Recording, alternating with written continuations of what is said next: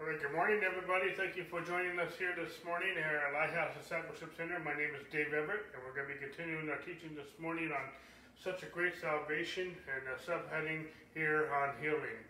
And so, without further ado, just so you know, all of our teachings are archived on our website at lighthousediscipleship.org, as well as our YouTube channel, Lighthouse Discipleship Center. And we also want to say thank you to all of our partners who have partnered with us with their tithes and their offerings. In case you're wondering how to do so, simply you can go to our website at lighthousediscipleship.org. Go to our give page in the top right corner. It's highlighted in blue. And then if you'd rather send us a check, you can make it a check payable to Lighthouse Discipleship Center. And on the footer of every page, we have our mailing address. And if you're in the United States, just so you know, all of your tax donations and contributions are 100% tax deductible, as we are a 501c3 church. Well, without further ado, I'm going to go ahead and jump right into the message this morning. And we're talking about such a great salvation, and more particularly, we're talking about healing this morning, and I'll explain that again. We've been in the season. I'm sorry we missed last week. We were in the season of moving, and we've been moved, and we're in a new location, so I don't know if you can tell. Hopefully, we have a different backdrop here, because we are in a different house. And so, but because of all the excitement with the move and whatnot, I have not really had a chance to prepare the next message, so I didn't finish last week, so I'm going to be doing a recap of this week's message, last week's message, or exactly 2 weeks, our message from 2 weeks ago. So, excuse me for rambling there. And then we're going to be, then hopefully we'll finish this segment of healing, and then we'll go to some new territory on healing next week. Excuse me. So without further ado, let me just do a recap here. We've been talking about such a great salvation. 16 weeks ago, we talked about we pretty much defined what salvation is. It's a gift of salvation. It's not something you can earn. We talked about how it's grace through faith. And we talked about many components of what salvation is. We defined it in the Hebrew and the Greek, and they both mean the same. Yeshua in the Hebrew and soteria in the Greek, and they both mean wholeness. They both mean deliverance. They both mean healing, and they both mean prosperity.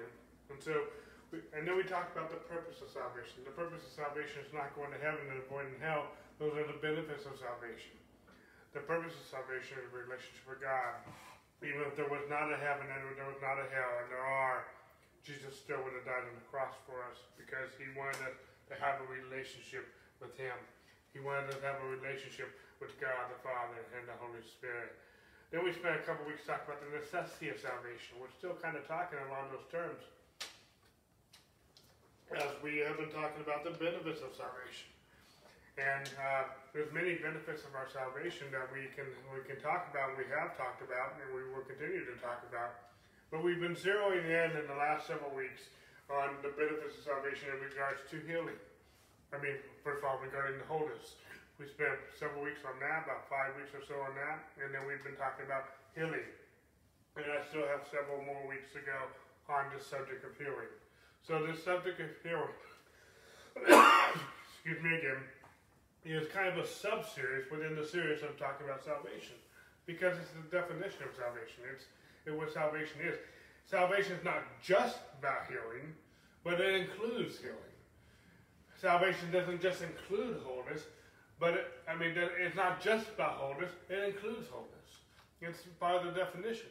And the same thing with prosperity. I'll be spending several weeks on prosperity as well, this is, I know, a sore subject with many religious people, because they don't understand prosperity. There's been abuses on misteaching of prosperity, but there's also been abuses on not teaching at all and teaching against it. And so we're going to clear that up in a few weeks. But so we're talking about the benefits of salvation, still in our series on salvation, such a great salvation, and we are still in our sub-series here talking about healing. We started off with 3 John verses 2 to 4, where John says, Beloved, I wish above all things that thou mayest prosper and be in health, even as thy soul prospereth. For I rejoice greatly with the brethren and came to testify of the truth that is in thee, even as thou walkest in the truth. Verse 4, I have no greater joy than to hear that my children walk in the truth. John prayed, and John wanted above all things that we would be in good health and that we would prosper as our soul prospers. Excuse me again. He went on to say that I have no greater joy than to see that my children walk in the truth. As a pastor, as a teacher, I have no greater joy than to see that you know the truth. I want you to know the truth. That's why I teach. That's why we do what we do, that you would know the truth. And that truth that you know would have effect in your life. Because John went on to say in his gospel letter, he said, then Jesus said to those who believe in him, if you continue in my word, then you are my disciples indeed, and you shall know the truth, and the truth shall make you free. I want the truth, and I want freedom, okay? And if we continue in everything but the word of God, we will be deceived, okay, and believe lies, believe untruths, believe things that are not true about the word of God, about the things of God, about our salvation. The truth will set us free, but deception and lies will ensnare us. They'll keep us in bondage, and they'll keep us sick. And as we related to the subject of healing. We need to know what God has said about healing versus what man has said. And we need to know what the Word of God says regarding healing versus our experience regarding healing. Okay? Because we all have experienced things that don't line up with the Word of God. And many subjects that we could be talking about, we have all experienced things that don't line up with the Word of God. Okay? But we're talking about healing, and the subject of healing and sickness and disease and whatnot, many of us have experienced things, or seen things, have witnessed things, have heard things that do not line up with the Word of God. And because that's true, many of us question what the Word of God says because of life experiences. In other words, many of us exalt life experiences over the Word of God, and that is backwards. Okay? So many times we question the Word of God because of life experiences instead of questioning our life experiences based on the Word of God. Okay? And because that's true, many of us will abort what the Word of God says because we trump the life experiences over the Word of God. We'll abort the Word of God and exalt our experiences instead of resisting what we're experiencing based on the Word of God. Okay? If what you're experiencing regarding health and wholeness does not line up with the Word of God, guess what needs to change? You, your life, your body, your immune system, whatever's broken, whatever's not working, whatever's infected. Okay? The Word of God will not change, but your body, your circumstance, your situation, your illness, your health can change. And let me say this again, I'll keep saying this over and over. I do not have all the answers, but I do know it's always God's will to heal. Okay? We spent a few weeks talking about from 1 John 5:14 to 15, and this is the confidence that we have in him, that if we ask anything according to his will, he heareth us. And if we know that he hears us whenever we ask, we know that we have the petitions that we desire of him. Confidence is faith. And many of us don't have confidence in healing because we don't have faith in healing. We don't believe, we're questioning whether it's the will of God, not because of life experiences or because of what we've been taught. Our confidence comes from asking according to the will of God. So we need to know the will of God on many subjects, but specifically healing. Everything starts with us knowing the will of God. Okay, no matter what we have seen or what we have experienced, our faith begins and ends. Excuse me. Our faith begins and ends where the will of God is known. You can't have faith beyond knowing what the Word of God says. You can't have faith beyond knowing what the will of God is. If what you perceive and understand as the will or Word of God, that's as far as your faith will go. If you do not believe, or you question, or you doubt, or you have questions regarding healing, then your faith will only go as far as what you believe the Word of God is. You shall know the truth, and the truth will set you free.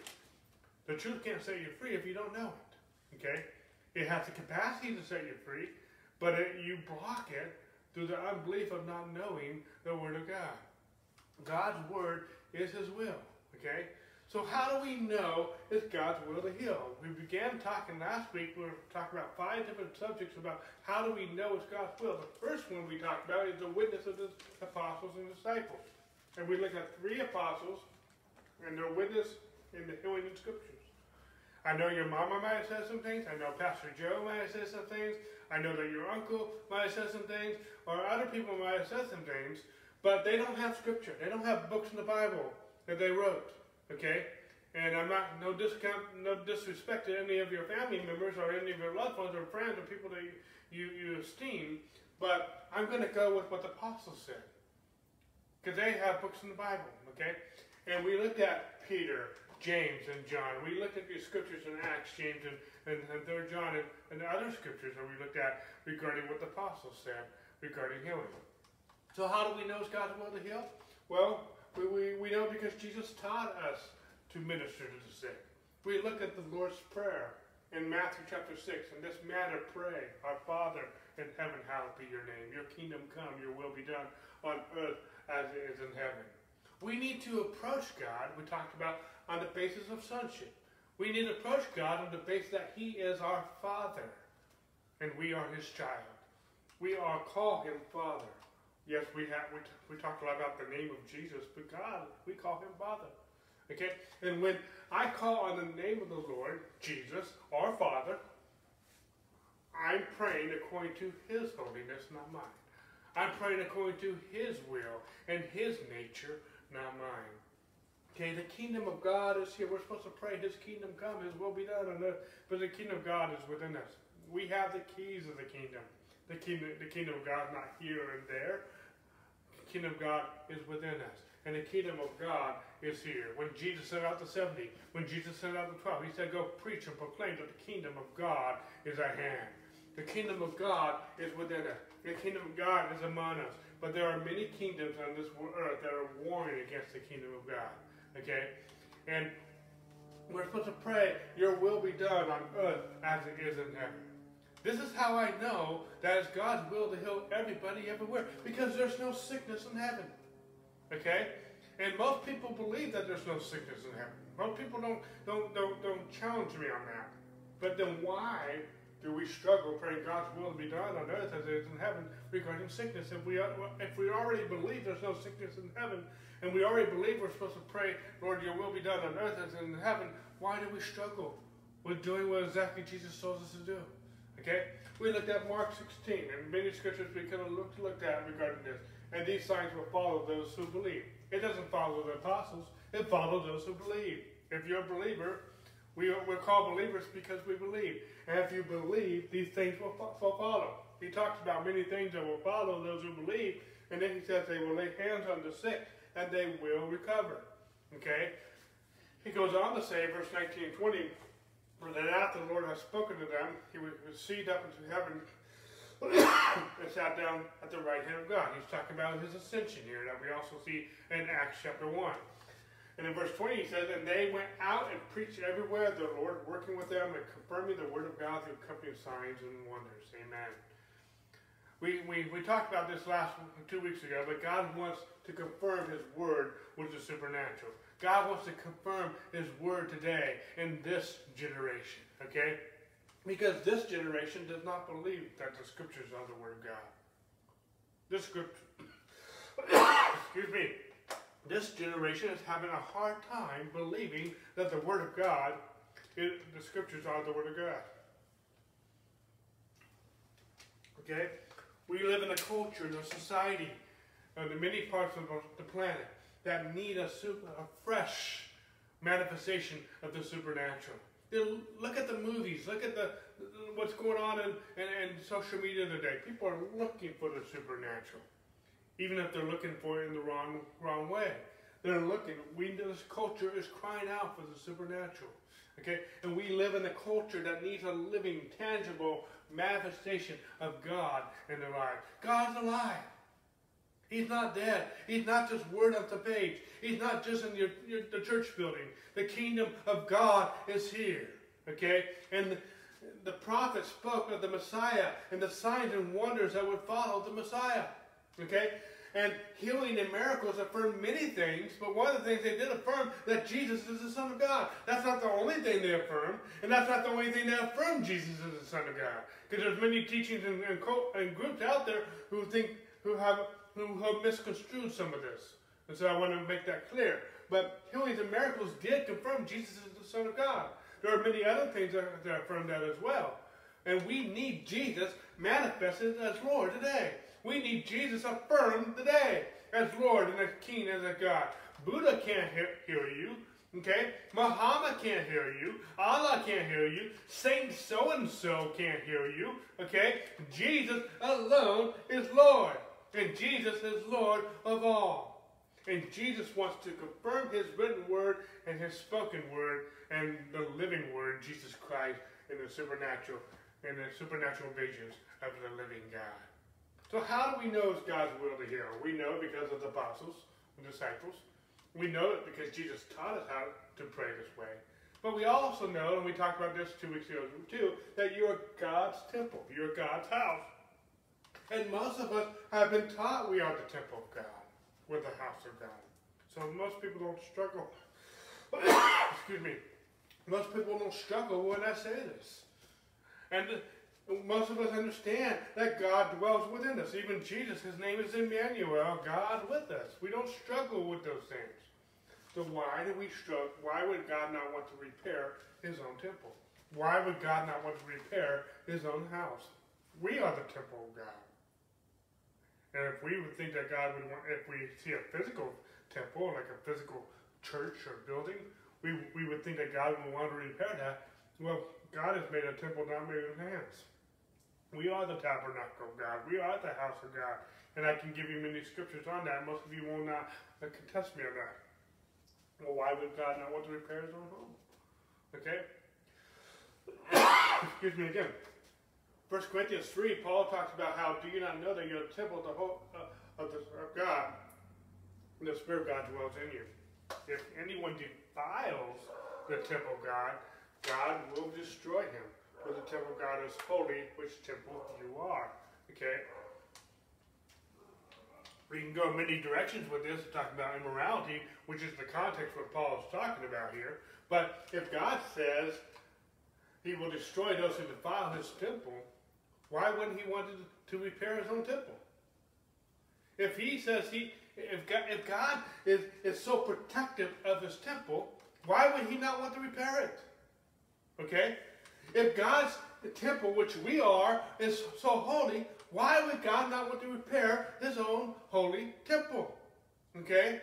If God hates anything that is destroying his temple, and it's not cancer, sickness, disease, destroying your body, which are the temple of the Holy Spirit, then we should also hate anything that destroys God's temple. We should hate sin, and we should hate sickness. Okay? God hates sickness. God hates anything that destroys his temple. We should hate sickness. Okay? He goes on to say in 1 Corinthians 6 that do you not know that your bodies are members of Christ? Okay? We need to know, and we need to be refreshed in knowing that our bodies are the members of Christ himself. Somehow in the translation, we don't realize that we are the body of Christ. That's not just a cliche. That is not just Christianese language. We are spiritually, in all reality, we are the members, the bodies of Christ. Why would God not want to, why would Jesus, God, not want to heal his own body? Okay? And how many of us believe that we are members of Christ? We need to believe our bodies are the members of Christ. And if we believe that, how can we think God is making any of his own members of his own body sick? Why would we teach? Why would we believe that God is making his own body sick? That is ludicrous. Okay? That is ignorance gone to seed.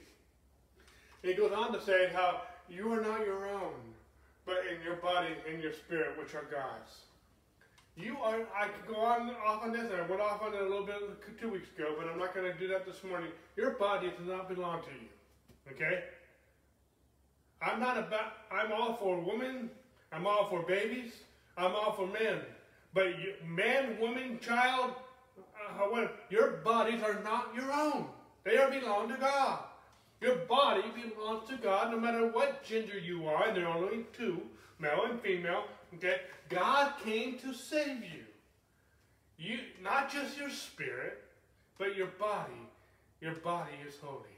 Your body belongs to God. Your body has been bought. It hasn't been redeemed yet. We've spent a lot of time talking about that in previous weeks. Your body will be redeemed when Jesus returns.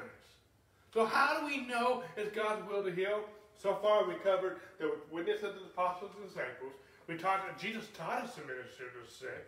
And we are God's temple and we God's house. The fourth thing that we talked about 2 weeks ago, and we talked about how Jesus died for my sins and sicknesses on the cross. Now here I'm going to slow down again, and I went over this a lot of this 2 weeks ago, but I'm going to go over this again as well as we go into some new territory this morning.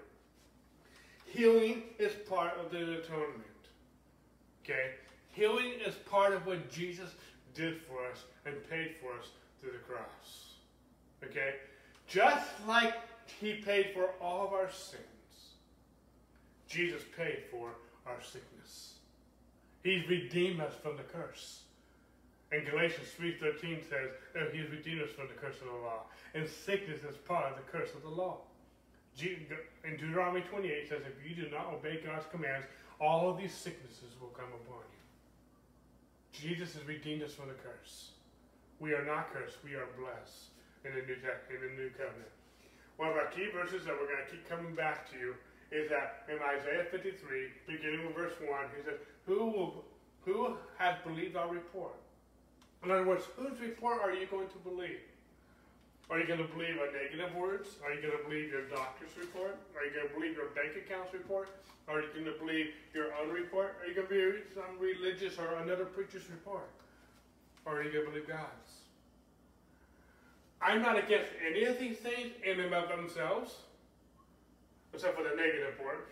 Negative words, I am against that, every which way. Okay. But I'm not against doctors. I'm not against bank accounts. I'm not against even your own or even other preachers' reports, as long as they don't conflict with God's. But if they don't agree with God, sorry, I'm going with God. Because if you or any of these people don't line up with what God says, they're a liar, according to the Word of God. No disrespect intended, but let God be true and every man a liar. I'm going with God. And I don't care if I'm the only one standing on this. I'm going to believe God. Okay? I'm going to want to believe God's report. I'm not saying that the doctor necessarily lied. If your lab comes back and says you have cancer or some disease or COVID. I'm just saying that cancer, that COVID, has to bow to the name of Jesus. And it has to go.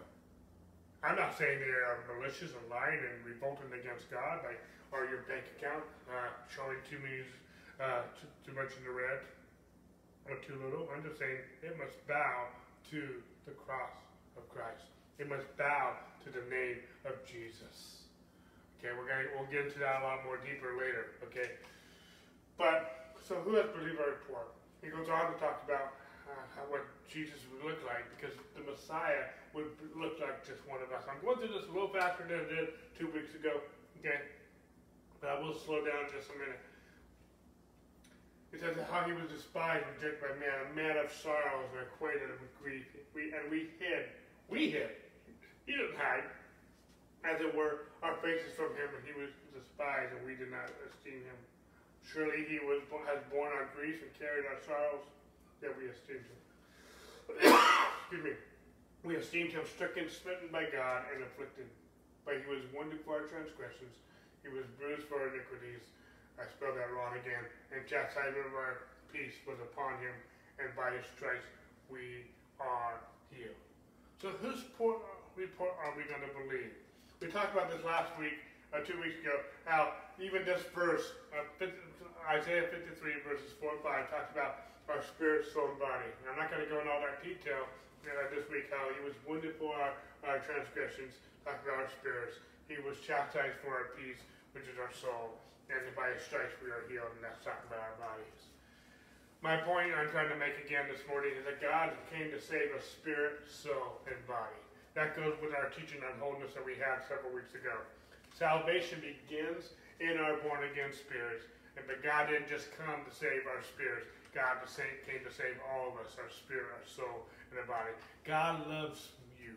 God loves all of me. God loves all of you. And God loves our whole being. God never intended for us to die and leave our bodies. When your spirit and your soul leave your body, you're a dead man.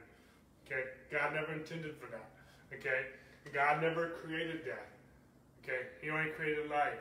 Okay? He never created darkness. He only created light.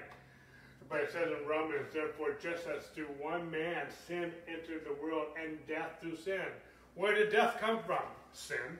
Where did sin come from? Adam. Adam brought sin and death into the world. And death spread to all men because all have sinned. Death came from sin. And Christ, he who knew no sin, became sin that we might become the righteousness of God in him. 2 Corinthians 5:21. So yes, there is a redemptive plan. Excuse me.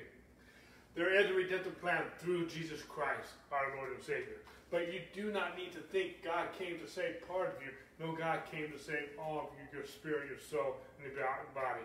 God's will is to save you, spirit, soul, and body. Okay? So surely he was born on grief and carried our sorrows, yet we esteemed him stricken and smitten and afflicted. And he was wounded for our transgressions, he was bruised for our iniquities, the chastisement for our peace was upon him, and by his stripes we were healed. I spent some time on this last week, but many people have interpreted verses 4 and 5, as many Christian groups teach, that Isaiah is only talking about spiritual healing and not physical healing. And we went to Matthew 8, 1 through 17, and we looked at several scriptures between verses 1 to 17, where Jesus healed people of leprosy, palsy, fever, and many other sick people. The context is talking about physical healing.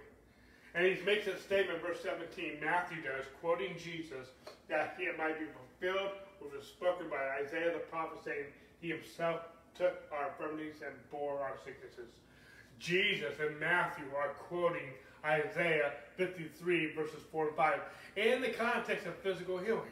And we looked at all these things where, so wherever Isaiah was said in Isaiah 53, 4 and 5, Matthew said in verse 17, whatever Jesus did in verses 1 through 16, the context was the fulfillment of whatever Isaiah said.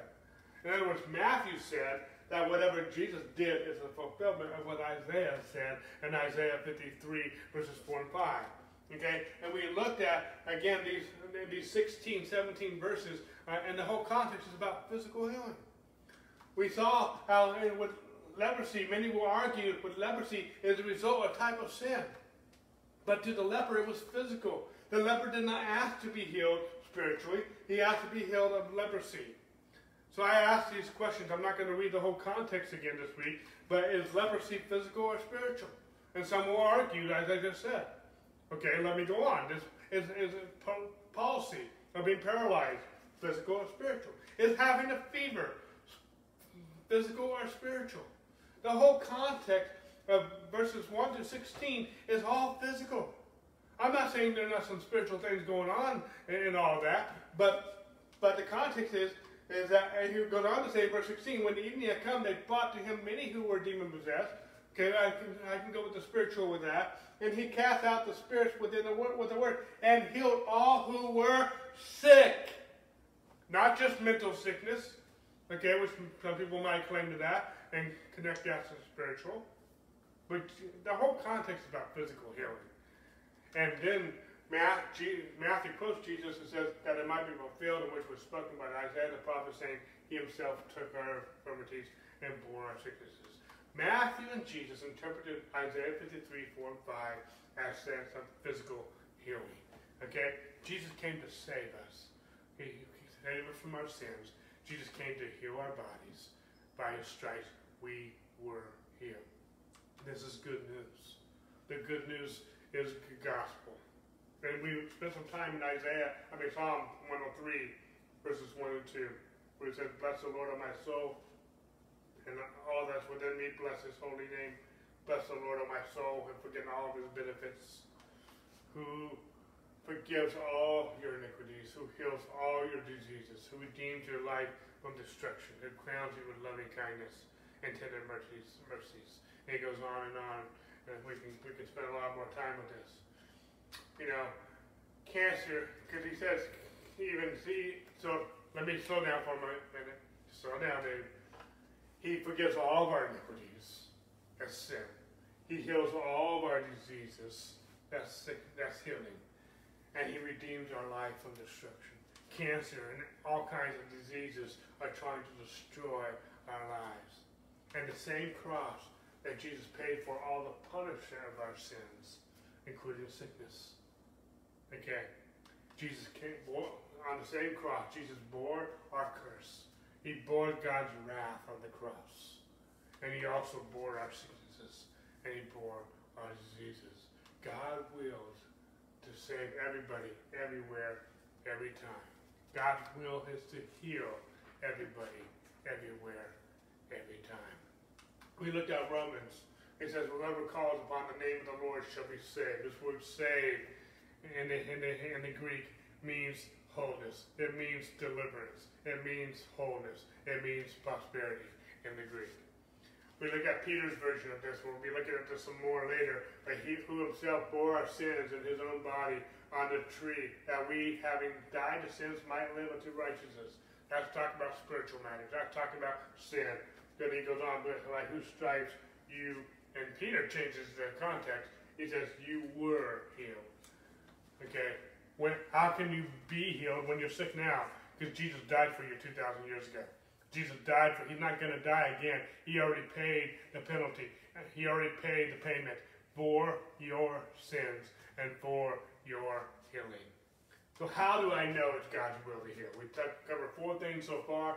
The witness of the apostles and disciples, that Jesus taught us to minister to the sick. You are God's temple, his house, and Jesus died for my sins and sicknesses on the cross. And then we began to go into, we didn't finish, but we talked about how God loves us. And so the remainder of the time that I have left, I'm hoping I can finish this up, but we're going to be talking about how God loves us. And God's love for us is proof that I know it's God's will to heal. You know, I said this last 2 weeks ago, many things I've heard through the years paint a cold and evil picture of God. When people teach that God is making people sick, when people teach that God is not willing to heal everybody, that is a cold and evil picture of God. Okay? I'm going to show you many scriptures I just shared 2 weeks ago. But when Jesus went out, he saw a great multitude, and he was moved with compassion for them, and he healed their sick. You're going to find many scriptures in Matthew, Mark, Luke, and John where Jesus was moved with compassion, and he healed all their sick. You can find 17 scriptures in the gospel letters where Jesus healed all who were sick. And how did he do that? Why did he do that? Because he had compassion with them. We've already taught in many weeks, on many levels, that Jesus didn't do anything that he didn't see the Father do. He didn't say anything he didn't hear the Father say. If Jesus was moved with compassion, the Father was moved with compassion. Jesus told his own disciples, if you've seen me, you've seen the Father. It says in Hebrews chapter 1 that Jesus is an express image of the Father. And so anything Jesus said, anything Jesus did is because is a mirror, is a duplicate, in one sense a clone of what the Father did. Okay? If Jesus was moved with compassion and healed the sick, the Father was moved with compassion to heal the sick. Okay? You don't find one scripture where Jesus was moved with compassion to give them leprosy or blindness to teach them something. You never find that. Every time there was someone sick, Jesus was moved with compassion. What does it mean being moved with compassion? I shared last week or 2 weeks ago how you ever have a bowel movement? There's a scripture where it talks about being with bowels of compassion. I'm not trying to be crude and gross with that, but have you ever been in a time in your life where you got to find a bathroom and you got to find one now? You are moved to find a bathroom. I don't care what's going on. I don't care if they're serving your favorite food. I don't care if your favorite show's on. I don't care if you just won the jackpot, and whatever the case might be. But if you have those bowels being moved, you are moved to find a bathroom, and you're moved to find one now. Okay? All life will stop. Nothing else matters. Because you got to find the bathroom, you got to find it now. And Jesus was moved. He had to do something about it. He was moved with compassion. Okay? It wasn't just a passing thought. It wasn't just some good Christianese. He was moved with compassion to heal them. Okay? I know God's will to heal because his love for you is so overwhelming. It's so unconditional. It's unmeasurable. Every time I pray for someone, I sense the compassion of God too. I know many of you, when you pray, and I see many prayer requests and prayers on Facebook, you're moved to do that. And I don't know about you, but when I hear people's prayer requests, and there's something that moves me to do something about it. And we can do something about it through the finished work of the cross. We can do something about it because Jesus Christ is the same yesterday, today, and forever. And Jesus lives in us and through us. God's love for you is real. His compassion for you is real. We never have to question his love for us. We never have to question his desire to bless us and his desire to heal us. When God's truth is known, it sets people free. We're talking about how do we know that God's will to heal us because he loves us. Okay? Every time I pray for someone, I sense that compassion of God. Jesus only did what he saw the Father do. I'm being repetitive here. The scriptures teach us that Jesus was moved with compassion. We elaborated on that already. That compassion of Jesus, that he was moved, led him to action. And when we experience the compassion of God on people, it will move us to action, to lay hands on the sick and see them recover. God loves us, and out of that love comes his mercy, comes his kindness, comes his compassion on people. God's love for you will change you. I talked 2 weeks ago about how I believe in the principles, the laws of the kingdom of God. I'm not talking about the Ten Commandments. I'm not talking about the Mosaic Law. I'm talking about I believe in the laws of the kingdom of God. If there's a kingdom, there's going to be laws. And there's laws of God's kingdom. We have the royal law of love. We have the law of faith. We have the law of liberty. And then there's many other laws that are part of the kingdom of God. Reaping and sowing and reaping. Okay? There's many laws of God. There's many principles of God's kingdom. Okay? And I believe in these. I teach on these regularly. But if we remove the person of God from the principles, there is no life. If we remove the presence of God from the principles, there's no life. The person and the presence of God is that brings everything to life. I mentioned 2 weeks ago, I believe, that I was listening to a message recently from Catherine Coleman. She was talking about how to receive your miracle. And she went on and on about the presence of God. She went on and on about the number one thing there's a lot of stuff that people do in the name of healing, whatever, that she loathes and she hates it. She speaks against it. Many people do today in many Christian religious Pentecostal circles, that she just loathes that. But one thing she focused on the most, what is it? Being in God's presence. The presence of his Spirit. Because that's where faith comes. That's where God is. Okay? And so we spent some weeks last week talking from 2 weeks ago, talking from Romans chapter 5, verses 1 through, I think, 7. Therefore, having been justified by faith, we have peace with God through our Lord Jesus Christ, through whom also we have access by faith, grace, in which we stand and rejoice in hope of the glory of God. I'm going to fast forward to verse 5. Now, actually, let's read this. Sorry, I got to get all this in here. And not only that, but we also glory in tribulations, knowing that tribulation produces perseverance, perseverance, character, and character, hope. I had to read all that to get to this word hope. Okay? Now, hope does not disappoint. Why? Because the love of God has been poured out in our hearts by the Holy Spirit who has been given to us. There's always hope. No matter what the situation is. I don't care what the doctor has said. I don't care what the disease is. I don't care how bad COVID gets. There is always hope through the finished work of Jesus Christ. Why is there hope? Because the love of God has been shed upon us by the Holy Spirit. We know the love of God by the Spirit of God. That's how we know love. We don't know the love of God by the principles, rules, and regulations. We don't know the hope of God. We don't even know God by those things. The Holy Spirit reveals God's love to us by the Holy Spirit. He's the one that reveals it to us. We don't know love without the Holy Spirit. But the Holy Spirit is the one who shed abroad. He reveals God's love to us. It's shed abroad to us by the Holy Spirit. That's my next slide. The Holy Spirit is the one who reveals God to us. God is love. Okay? Love is of God. And the Holy Spirit is a person. Okay? And God sent the Holy Spirit to comfort us, to minister to us. You need comfort? You need some ministry? The Holy Spirit is here. He's with us. He will never leave you. He will never forsake you. He's always here. He's been poured out on all flesh. Not just some flesh.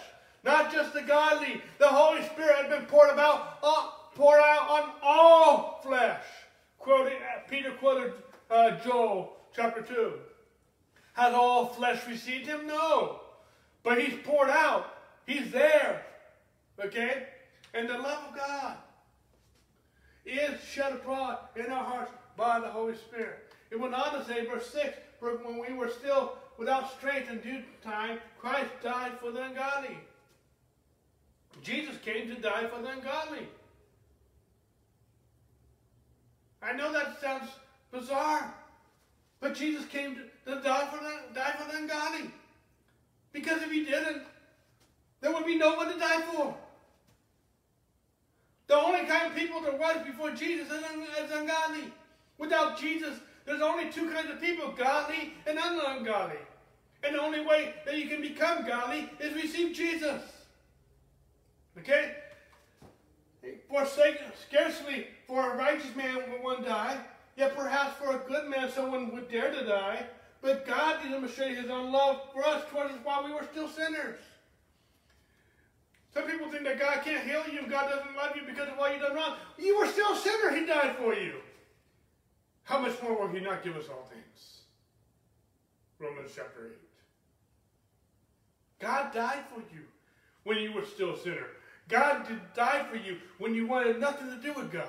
God demonstrated his love. He didn't just say it. He proved it. He demonstrated it. When you were still a sinner, when you were still godly, Jesus demonstrated. He proved it. He died for you. He died for me. God not only said he loves us, God proved it. He demonstrated his love when you were still a sinner. How did he prove it? He sent Jesus to die for you. He sent Jesus to die for me. And on that cross is a manifestation of God's love for you. And anything Jesus did for us on that cross is God saying, I love you in action. Anything Jesus did on the cross is God proving that he loves you. And we already looked at Isaiah 53, verse 4 and 5. Surely he has borne our griefs and carried our sorrows, and esteemed him stricken, smitten by God, and afflicted. And he was wounded for our transgressions, and he was bruised for our iniquities. And by chastisement for our peace was upon him, and by his stripes we were healed. On the same cross, Jesus bore our sins and God's wrath, and he also bore our sicknesses and diseases. As we read from Matthew already, that might be fulfilled when it was spoken by Isaiah the prophet, saying, he himself took our infirmities and bore our sicknesses.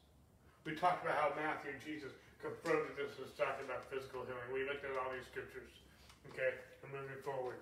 Jesus bore our sins and our sicknesses, both of them. Jesus bearing our sins and sickness was an act of God's love for us. Jesus bearing your sins was an act of God's love. Jesus bearing your sicknesses was an act of God's love. And we looked at Psalm 103 already, where these are our benefits, that he forgives all of our iniquities, and he heals all of our diseases. And we looked at Peter already, but who bore our sins on his own body, by whose stripes we were healed. That encompasses God's love for us. So how do I know God loves me? How do I know God's will to heal? God loves us. We're still talking about this. We're not done with this. I feel like this has been a long recap, Pardon me, I needed to recap because we've been moving over the last few weeks. The scriptures teach us that Jesus was moved with compassion. He was moved with compassion to go to the cross. It's his love for you that kept Jesus on the cross. And Jesus healed people because God loves people. Jesus healed people because God is merciful.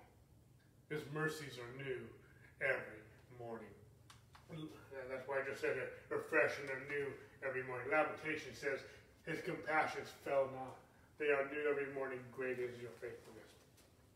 The apostles may have died, but the compassion of God has never died. Okay? The apostles may have died, but his mercy has never died. The apostles may have died, but his kindness, his goodness has never died. We looked at several scriptures 2 weeks ago. Matthew 14:14. And when Jesus went out, he saw a great multitude, and he was moved with compassion for them, and he healed their sick. The compassion of God moved him to do something about it. Many of the healings Jesus did was just out of his mercy and his love. Jesus was just overwhelmed with kindness and goodness. And it doesn't ever end. It's the fruit of his Spirit. It's the fruit of God. We looked at Matthew 9:36, where it says, and when he saw the multitudes, he was moved with compassion for them because they were weary and were scattered like a sheep with no shepherd. In Matthew 15, and Jesus called his disciples to himself and said, I have compassion on the multitudes. I'm going to go through this quickly as I'm almost done with my recap, which I don't have a lot of time left, but we're getting this far. In Matthew 20, we have the two blind men who cried out for God, have mercy on us. The people tried to silence him, the multitude. They should be quiet. But they cried out all the more, saying, Lord, have mercy on us. And so Jesus turned around and said, what do you want me to do for you? And they said, we want to see. And so Jesus had compassion and touched their eyes, and immediately their eyes received sight, and they followed him. Jesus, we can read it over and over. Jesus was moved with compassion. He was moved with mercy. And it says in Hebrews 4:16, let us therefore come boldly to the throne of grace, that we may obtain that same mercy and grace in our time of need. We can appeal to God on the basis of mercy. We looked at this already. There's two things that move God: faith and his compassion. Faith and his compassion always move God. God was always moved by compassion, and Jesus was always moved by faith. In Mark 1:41, it says, and Jesus moved with compassion, stretched out his hand and touched him and said, I'm willing to be cleansed. I'm talking about the leper. In Mark 5:19, however, Jesus did not permit him, but said to him, go home. He's talking about the one who had the legion of demons. And tell them what great things the Lord has done for you and how he has had compassion on you. God wants us to set you free from the addictive lifestyles, not because of the wrath of God, but because of the love of God. God wants to set you free from addictive lifestyles, not because of the love of God. God doesn't just want to save your spirit, but God also wants to heal your body. And even so, God also wants to heal your soul, your broken hearts. Moving forward here. We're talking about broken hearts. I'm going to get into some more time on this in later weeks. Part of our healing is often psychological. It's in our soul. Our soul is wounded. And our soul needs healing just as much as our physical body needs healing. And some of us need healing in our emotions. Some people need healing in their bodies. Some people need healing in their families, in their relationships. And some people need healing in their finances. Our faithful high priest is still touched by the feelings of our infirmities, our weaknesses. And our faithful high priest is still compassionate today. The same Jesus who walked the shores of Galilee, had compassion on the multitudes, is the same Jesus who was raised from the dead. He is here by his Spirit. And the same Jesus is here has compassion on you and on me today.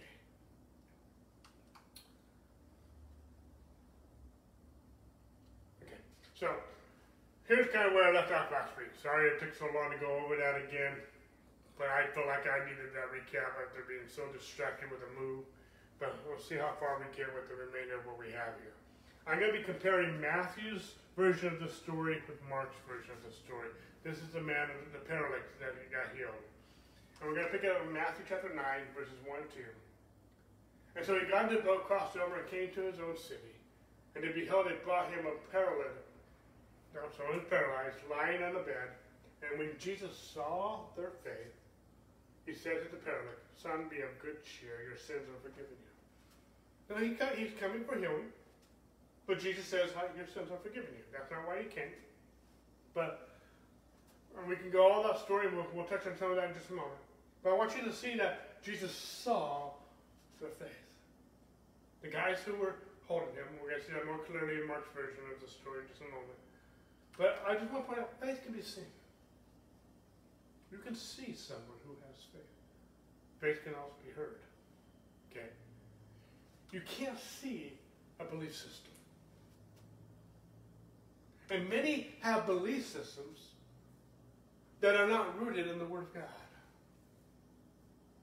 Many have belief systems that are not rooted in the character of God, in the nature of God. For many, their very belief systems are hindering them from being healed. Their belief system is contrary to the nature and word of God. You can't see a belief systems, but faith can be seen. Now that sounds to some people like an oxymoron, but they're two different things. Jesus saw their faith. The religious people, the religious had a belief system. And it hindered. And there were some cities and some communities where they had a belief system that prevented Jesus from doing any miracles there. He goes on to say, and at once some of the scribes said within themselves, "This man blasphemes." But Jesus, knowing their thoughts, how do you know that Jesus knows your thoughts? Said, "Why do you think evil in your hearts?" Jesus called what their thoughts evil. Okay? He goes on to say, but which is easier to say, your sins are forgiven, or to rise and walk? In Jesus' day, it was easier to say rise and walk than it was your sins are forgiven. In our day, it seems to be easier to say your sins are forgiven than to rise and walk. We have it backwards. But we still have the same problem. But that you may know, I just love this. I never get tired of hearing this. But that you may know that the Son of God has the power of earth to forgive sins. He said to the paralytic, "Arise, take up your bed, and go to your house." And he arose and departed to his house. You know, healing should be the proof that our sins are forgiven. Based on what Jesus said. That's another message for another time. Now, when the multitude saw it, they marveled and glorified God who had given such power. Notice, religious people get angry when God's love is manifested. But the common man glorifies God. Something wrong with that. The religious person gets angry when God's love is manifested, but the common man glorifies God. The common man knows they just saw a miracle. Okay? Religious people get angry when God performs a miracle. But the common man glorifies God. Love is manifested. Religion loves its doctrine more than it loves people. That's why I hate and I loathe religion. Okay? I don't care what my theology says. If someone is blessed, I'm going to reconsider my theology. Okay? If someone gets blessed, I'm going to rejoice with those who are getting blessed. Because I love people more than I love the rules. I love people more than I love my doctrine. And I love people more than I love our history. Now let's look at Mark's version of this. Again, he entered Capernaum after some days, and it was heard that he was in the house, in the house. Immediately many gathered together so that there was no longer room to reach them. not even near the door, and he preached the word to them. And then they came to him, bringing a paralytic who was carried by 4 men, and when they could not come near him because of the crowd, they covered the roof where he was. And so when they had broken through, they let down the bed on which the paralytic was lying. And when Jesus saw their faith, he said to the paralytic, "Son, your sins are forgiven you." And some of the scribes were sitting there and reasoning in their hearts, "Why does this man speak blasphemies like this? Who can forgive sins but God alone?" But immediately when Jesus perceived in his spirit that they reasoned thus within themselves, he said to them, "Why do you reason about these things in your hearts?" Excuse me. Which is easier to say to the paralytic, "Your sins are forgiven you," or to say, "Rise, take up your bed and walk"? But that you may know that the Son of Man has power on earth to forgive sins, he said to the paralytic, "I say to you, arise, take up your bed, and go to your house." Verse 12. Immediately he arose, took up the bed, and went out in the presence of them all, so that all were amazed and glorified God, saying, "We never saw anything like this." Folks, may I present to you that Jesus Christ is the same yesterday, today, and forever.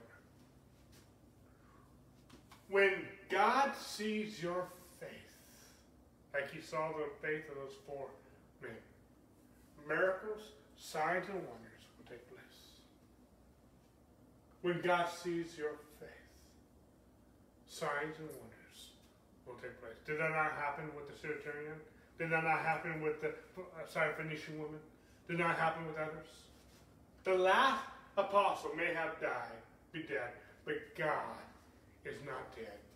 Jesus Christ is the same yesterday, today, and forever. Jesus, Emmanuel, is still with us. He's still among us. Jesus, Emmanuel, is still healing today. Jesus is still healing bodies, broken hearts, marriages, relationships, finances, and the list can go on and on. We talked a lot about the compassion of God, and we've been talking a lot about the faith when God sees our faith. And it says in Galatians 5:6, for Christ is neither circumcision, for in Christ Jesus neither circumcision avails anything, but faith working through love. We often believe we need more faith. Because I just said, when God sees your faith, miracles will happen. So we think we need to have more faith. And if you read Romans chapter 12, verse 3, you'll see that we all have the same measure of faith. For example, a baby has the same muscles I have. But a baby hasn't learned to sit, hasn't learned to walk, hasn't learned to crawl, hasn't learned to do many things with their muscles. They haven't even learned to talk yet, and many things with their tongue, which is their strongest muscle. We have to learn to use our muscles. When we're born, we have to grow up, and we have to learn how to use our motor skills and different things and get them to work. When we're born again, we have all the same measure of faith, Romans chapter 12, verse 3. We have to learn how to use that faith. Okay? But how does faith work? Faith works by, going back to the slide, through love. We don't need more faith, because a lot of us think we need more faith. Again, two things that move God: faith and his compassion. Faith works by love. If you have a faith problem, you have a love problem. It's not you loving God, it's him loving you. You don't have a problem with God loving you. You need to know God's love. You need to know the love of God. Because when you know God's love, your faith will work. You can't have faith in someone you don't know they love you. You can't have confidence in someone you know that don't know they love you. When you know someone loves you, you build trust and faith and confidence in that person. Okay? When you see God's love for you, faith is a byproduct. The key to more faith, the key to seeing miracles, the key to seeing healings take place is that you know God's love. I'm not so concerned about how much you love Him and how much you love one another. I'm not saying that's not important. I'm saying that you can't even love God. You can't even love yourself. You can't even love one another until you first receive His love. We love because He first loved us. 1 John 4:19. This is love, not that you love Him, but that He loved you and became the propitiation for your sins. 1 John 4:10. When you know His love, you will love Him, you will love others, and you will walk in faith. The key is you knowing and knowing and knowing again. And if you think you know it some more. Know that you know God loves you. And when you see God's love for you, faith is a byproduct. When you know God loves you, faith works easier. Faith works. When you know God loves you, you trust God. You know God's love, trust you. When you know God's love, you will know God, you will trust Him to cut a hole in the roof, like these 4 men. When you know God's love, you will know, you will have faith to lower your friend down to see Jesus. Do you not think it took faith for these 4 men to lower the guy who was helpless, paralyzed, down? I mean, one of them couldn't be off. I mean, if one of them was lowering down a little too fast, I mean, they would tip the scales and the guy would fall off. They had to be precise in how they lowered him down so that he was flat the whole way down. Okay? When you know God's love, you can have faith. Like the woman with the issue of blood to touch the hem of His garment. When you know God's love for you, you can trust Him to let down your net and cast it on the other side of the boat like Peter. When you know God's love for you, like the widow in the book of Kings, to fill up your jars with oil. See, there's always risk involved with faith. Always. There will always be risk involved with faith. Most people want to have faith. Most people want to grow in faith. But they don't understand the risk factor that comes with faith. Anytime you are believing God for anything, you are going to take a risk. Okay? It took a risk to cut a hole in someone's roof. It took a risk to lower your friend down to meet Jesus. First of all, you didn't know how the guy that owned the house was going to respond. Second of all, you didn't know how Jesus would respond. And third, you want to make sure the guy made it. It took risk for the woman who with the issue of blood to touch the hem of His garment. She should have been outside the camp, according to the law. She could have been stoned for doing that. It took risk for Peter to cast his net on the other side after he'd been fishing all night, caught nothing. And he just cleaned the nets. Okay? It took risk for the widow to knock on all of her neighbors' doors. Can I borrow a jug? Can I borrow a jug?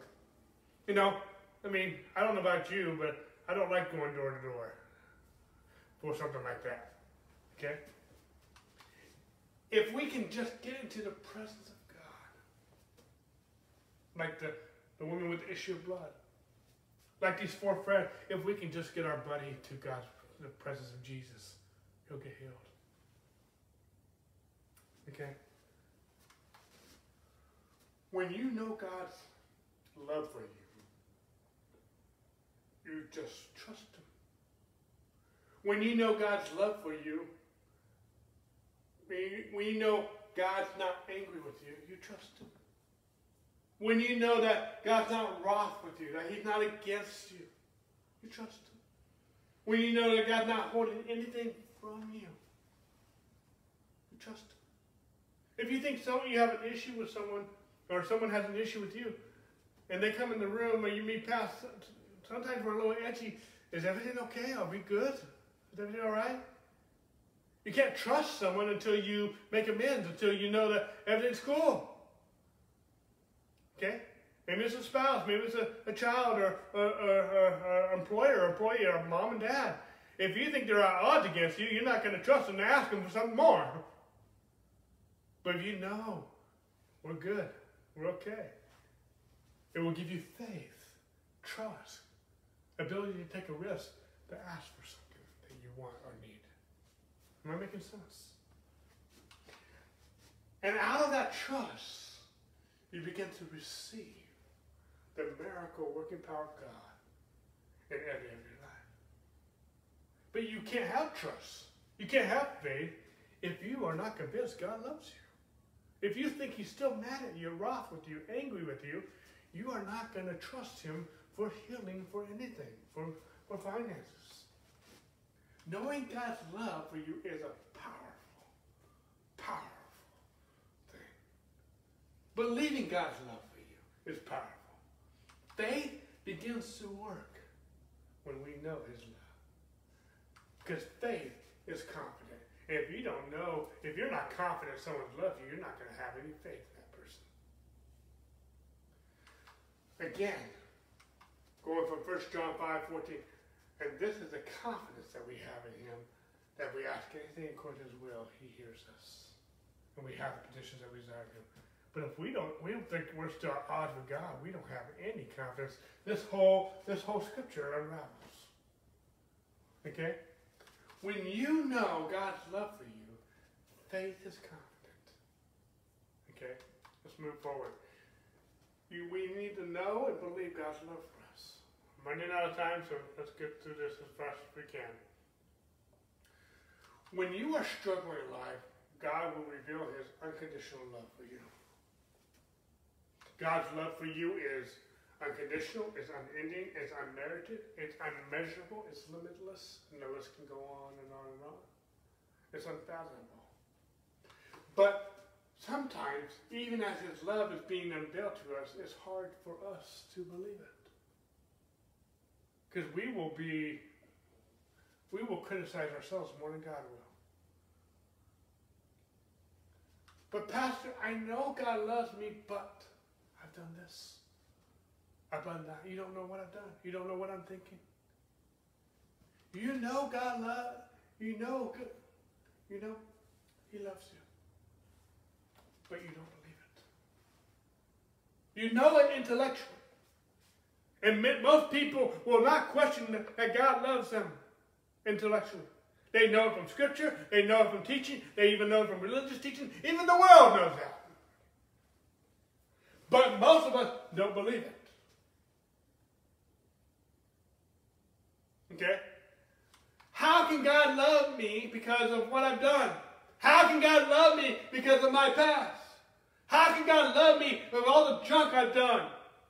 All my bad thoughts, and how I've treated this person, or my spouse, or my child, or whatever this way. While you were still a sinner, Christ died for you. All this stuff was going on before you got saved. All this stuff was going on, excuse me, and maybe worse before Jesus died on the cross for you and demonstrated his love for you. What we just read from Romans chapter 5, verse 7. Okay? Even when we know he loves us, it's still hard for us to believe it.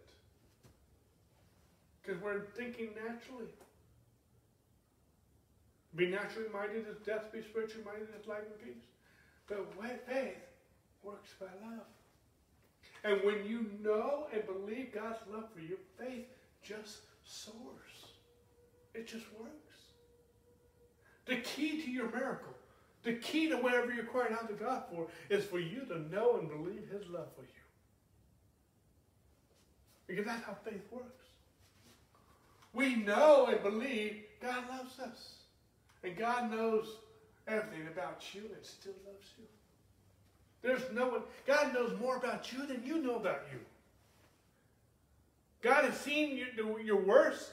God has seen your thoughts.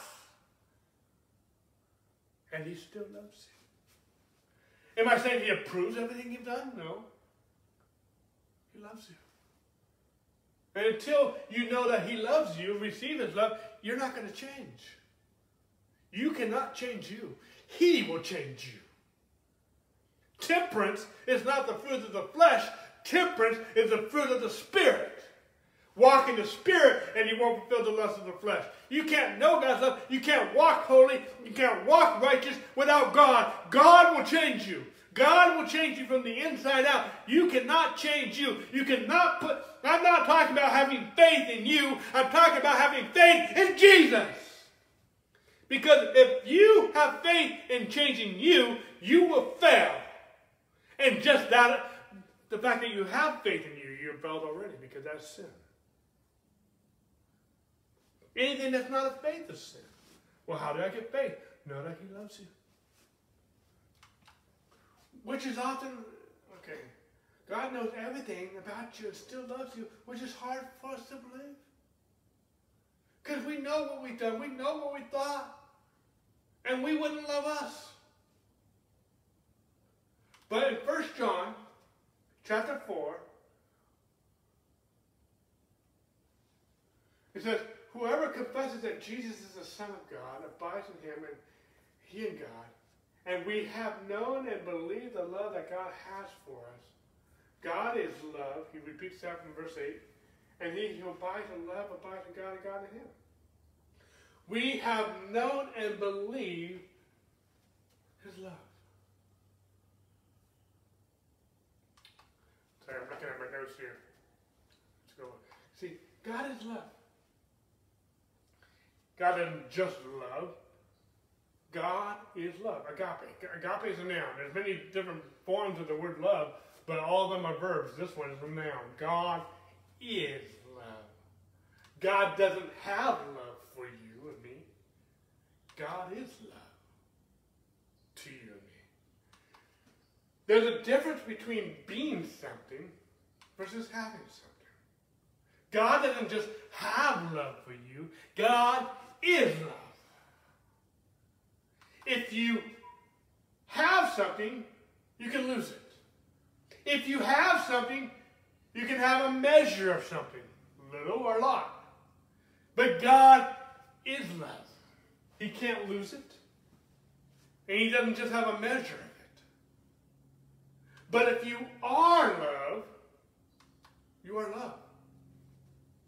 And God is love.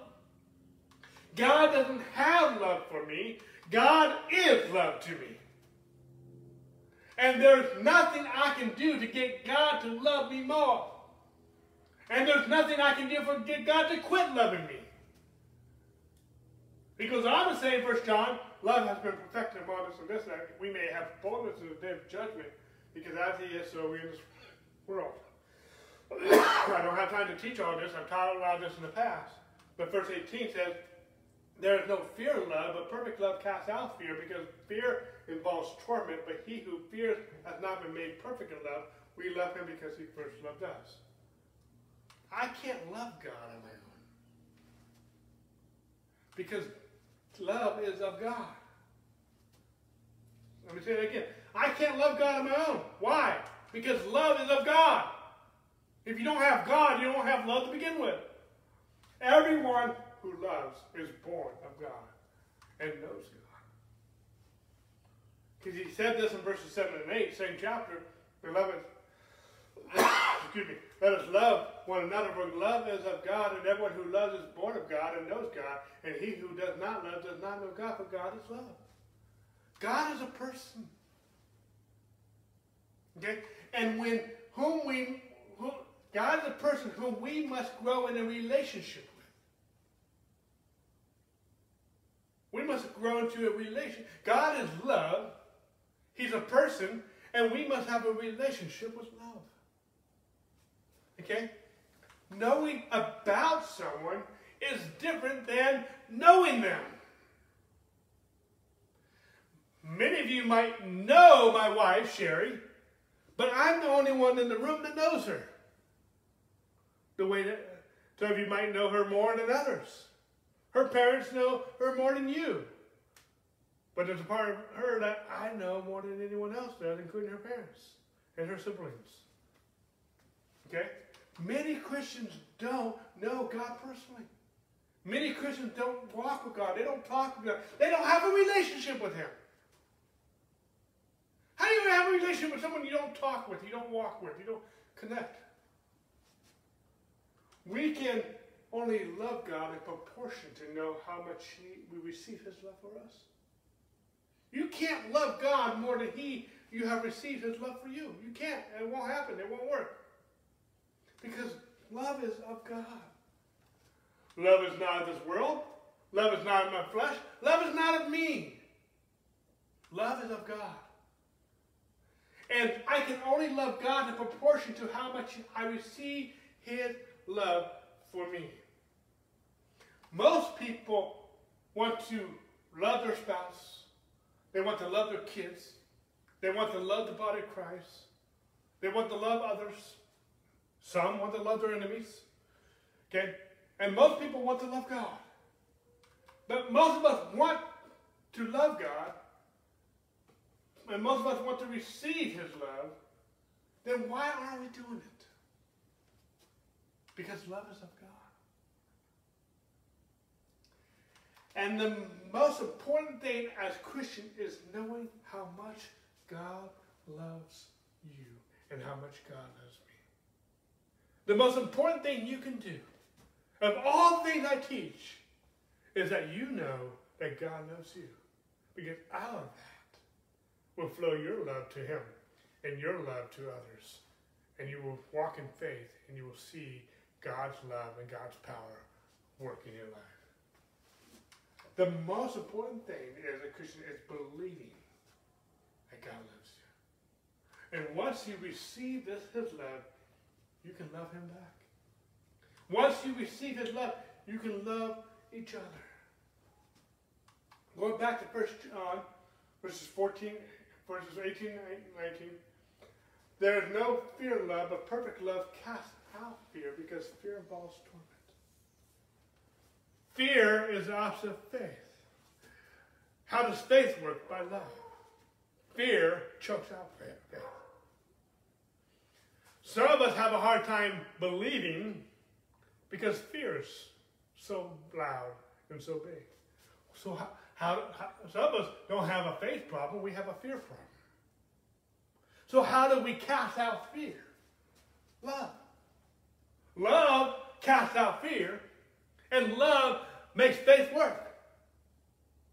And if we don't know His love, fear is strong and faith is weak. So how do we fix it? Love, there's no fear in love, but perfect love casts out fear. Because fear involves torment. For example, if you're diagnosed with cancer, your greatest challenge is not the cancer. Are you hearing me?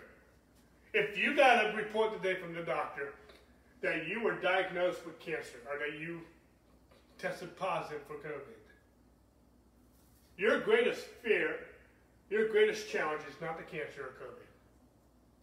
Your greatest challenge is the fear of that report. Because fear involves torment. The greatest thing that will grip your heart is fear, not the cancer and not the COVID. Fear has torment. And fear is a paralytic. Most sicknesses that we struggle with are the result of fear, worry, anxiety, and stress. And God did not create our bodies to carry worry. Your body cannot stay healthy with fear. If you get diagnosed with cancer or COVID or any disease of any kind, your body cannot stay healthy if it has fear. It just can't. It will get worse. Why? Fear. Worry. Fear will cause your body to break down. And God wants you to cast all your care upon Him because He cares for you. That's my next slide. Many people have walked in fear for so long, they don't know how to break free from fear. Some people, that's all they've known all their lives. for years, for decades, until some even a century. Fear and faith don't work together. They can't. They're polar opposites. The love of God will set you free from fear. And the love of God will cause your faith to soar and to work. We have to get that fear out in order to pray right. You can't even pray right with fear in your heart. You have to get that fear out in order to yield to God. The love of God will set you free from fear. So let's believe God. Faith can be seen. Fear can be seen too. And when God sees your faith, miracles, signs, and wonders will take place. When God looks at us, does he see faith or does he see fear? Okay? His love for you will cast out all fear. We're still talking about the benefits of salvation. I got much more to cover. Next week we're going to be talking about hindrances to our faith. Hindrances. We're going to be talking about some of the hindrances why we do not receive healing. It's not going to be an exhaustive list by any means, but we're going to look at some of the reasons why we are not seeing healing, why we are not seeing it manifest in our lives and our bodies. We're going to look at those beginning next week. So thank you for being with us this morning. We're talking about the benefits of salvation. We continue to talk about this great salvation that we have in regards to healing. God bless you guys. We'll see you next week. Amen and amen. God bless.